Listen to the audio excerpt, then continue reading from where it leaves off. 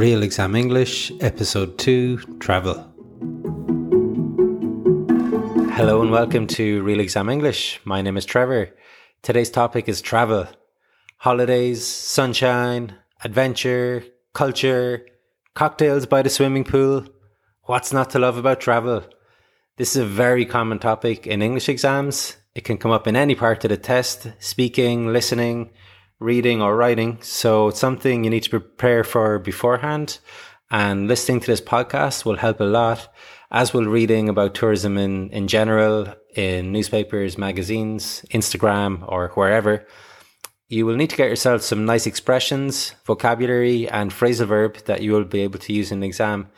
And basically there are two types of questions relating to travel. Firstly, there are personal experience questions such as where you have been and where you would like to go in the future.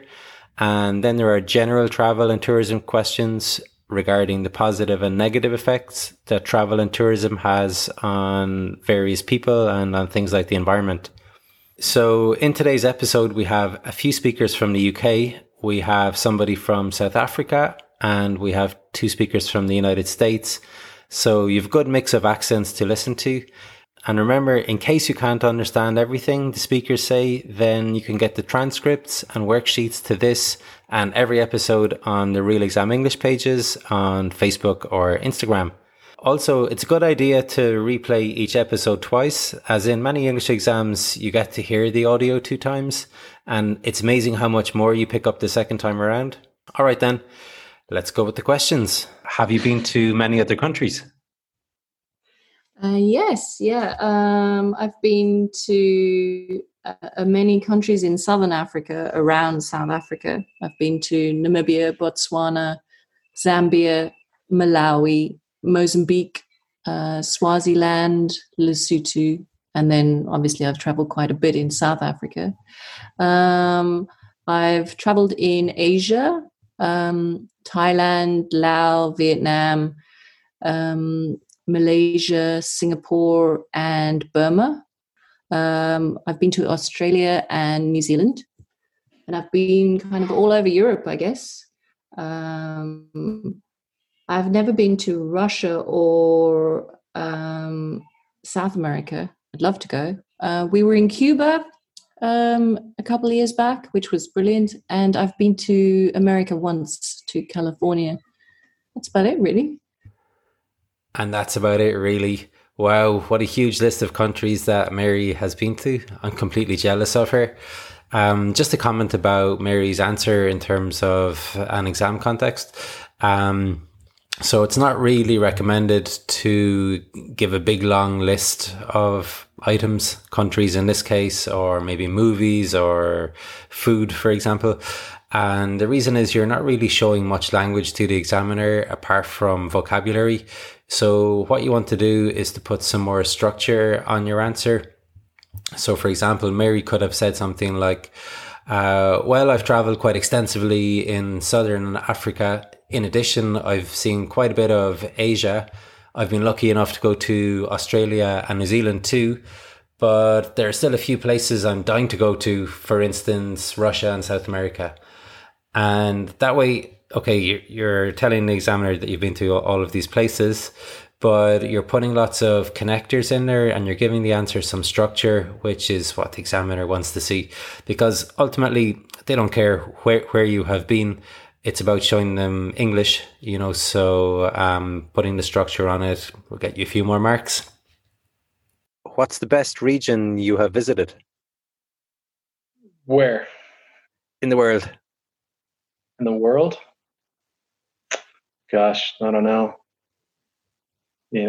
So many different places. So many different places for so many different reasons. Not for nothing, but Ireland is so beautiful. Like when the sun shines there, it is like some of the most beautiful country, like anywhere. I really like the coastline in the west, and it is really, really stunning to see the ocean and I didn't know that the Atlantic Ocean was blue until I went to Ireland and saw the beaches there, and I was like, whoa, look at that. Some people say tourism does more harm than good. Do you agree? I mean, certainly there's a lot of harm that can come from tourism, but I think travel is great, and frankly, people were to travel. I could say that for examples here in Montana, where people have not traveled very far, they can be very sheltered in their perspectives on the world, and therefore, have a very insulated view on things as compared to those who may have the opportunity to travel and see things from a different perspective. So, I mean, tourism and travel, they have to go together. And so I don't totally agree that tourism is destructive, but I think if it's done right, it can be a good thing. Some people say that because of tourism, countries all over the world are becoming more similar to each other. Do you agree? I mean, I don't know that I entirely agree. I think, globalization and commerce is something that makes places more similar. As far as tourism making places more the same, I don't think so. No, I don't know how that would be the case, really. In the first answer here, we heard some nice adjectives to describe Ireland, beautiful and stunning. And I totally agree, by the way. Go to Ireland. It's amazing. And it's really essential to have a few different words to describe how beautiful something is, because you very often need these types of words in the speaking parts of the exam, as well as in the writing paper, actually, in a review or a letter, for example.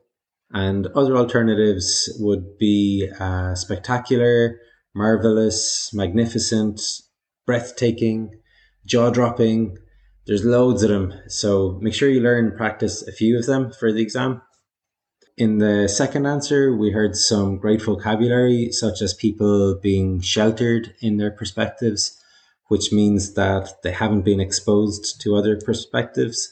And we also heard they have an insulated view, which is basically the same meaning, to be protected from outside influences. So an example would be, as a member of a rich and powerful family, she was insulated from ordinary life. What place in the world would you most like to visit? Dubai, actually. That was on my bucket list. Short and sweet answer there from Karen. Just a comment on this expression, my bucket list. So your bucket list is a list of items that you want to do before you kick the bucket, which is another way of saying dying or passing away. And typically people have kind of these grand dreams, such as swimming with dolphins, flying to the moon, or seeing the pyramids, for example. So let me know what items are on your bucket list. Remember, you can find us on social media, on Facebook, Twitter, Instagram, or YouTube. It's Real Exam English. And it would be great to find out, what items make it onto your list.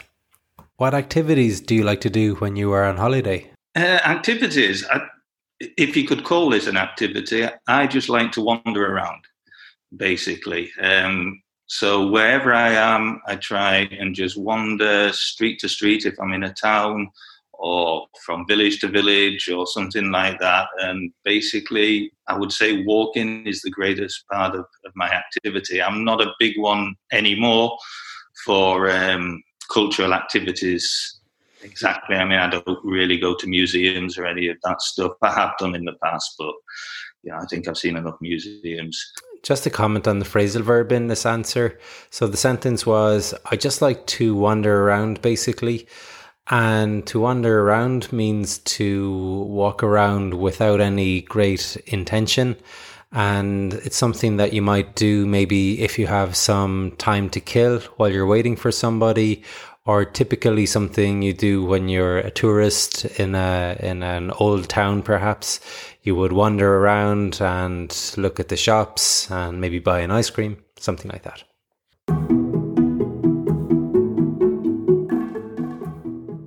Remember, you can get the transcripts for this and every episode on the Real Exam English pages on Facebook or Instagram. And you can also find lots of great grammar exercises there, as well as really useful tips on how to prepare for your exam. And if you want information on classes to prepare for your exam, then you can find that there also.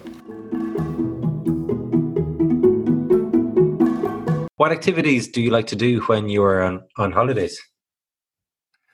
When I'm on holiday, I always want to know what's around the next corner. I like to climb mountains and go to the ocean and see a bit of all the country that I'm in. I don't just want to sit in one place. I'm not one of these people that can sit on the beach and read a book for 2 weeks. So yeah, I nearly always will try and rent a moped and go off an adventure and see the real sort of off the beaten track aspect of a country, go and see the villages and the places where the real people live. Where would you go if you had a month's holiday and a lot of money? I'd probably go to Japan at the moment. Yeah, I've never been to Japan. I don't think it's as expensive as it used to be, but I believe it's still not the cheapest country in the world. I've never been. And yeah, it looks beautiful in the north. There's some real pristine islands that are not really touched that much by civilizations. And I'd like to go to those regions, but also to go to, to Tokyo in the sort of cyber world, the real sort of futuristic part of Japan, and see that as well, where people are sleeping in these little bubbles and shooting around on bullet trains and stuff. I think it'd be interesting to see that polarization of culture in the same country. So 2 answers there from Adi, who is from Bolton in the north of England. In his first answer, he uses this expression, off the beaten track. This is a really useful expression to use in your speaking or in your writing when you're talking about travel or tourism. And what off the beaten track means is to travel to places where other tourists don't usually travel to. So it's seen as someplace more authentic. In Adi's second answer, he has lots of really good vocabulary in there to describe the different places in Japan. Firstly, he says there are some real pristine islands, and pristine means somewhere that's very, very clean and untouched by people. He also refers to Tokyo being a sort of cyber world and being futuristic. And he talks about people sleeping in bubbles and shooting around on bullet trains. To shoot around means to travel very quickly. And bullet trains are the high-speed trains that they have in Japan. And he also mentioned that it would be interesting to see the polarization of culture in the same country. So that's the 2 different extremes, the very futuristic part, as well as the beautiful, pristine islands in the north of the country. So that's the kind of language that you really need to be using at a higher level to impress the examiners, rather than words like good or nice or beautiful. You need that kind of more advanced language. Do many overseas visitors come to your country? In normal circumstances and in normal life, yes, lots of overseas visitors come to this country. And in fact, lots of overseas visitors come to this part of this country. So we're in a part of the UK called Yorkshire, and it's the most popular tourist area of the whole country. In fact, I read an article yesterday in a newspaper that told me tourism is worth £9 billion to the Yorkshire economy. So you get tourists from all over the world coming to this part, and it's become quite famous. And so a site that you would see nowadays that you may never have seen, even, 8 or 10 years ago, it's quite a lot of Chinese people wandering around York. You would never have really seen that a while ago. But it's much more on the map now for international tourists. This was recorded during lockdown for COVID, and for that reason at the beginning the speaker refers to normal circumstances and normal life.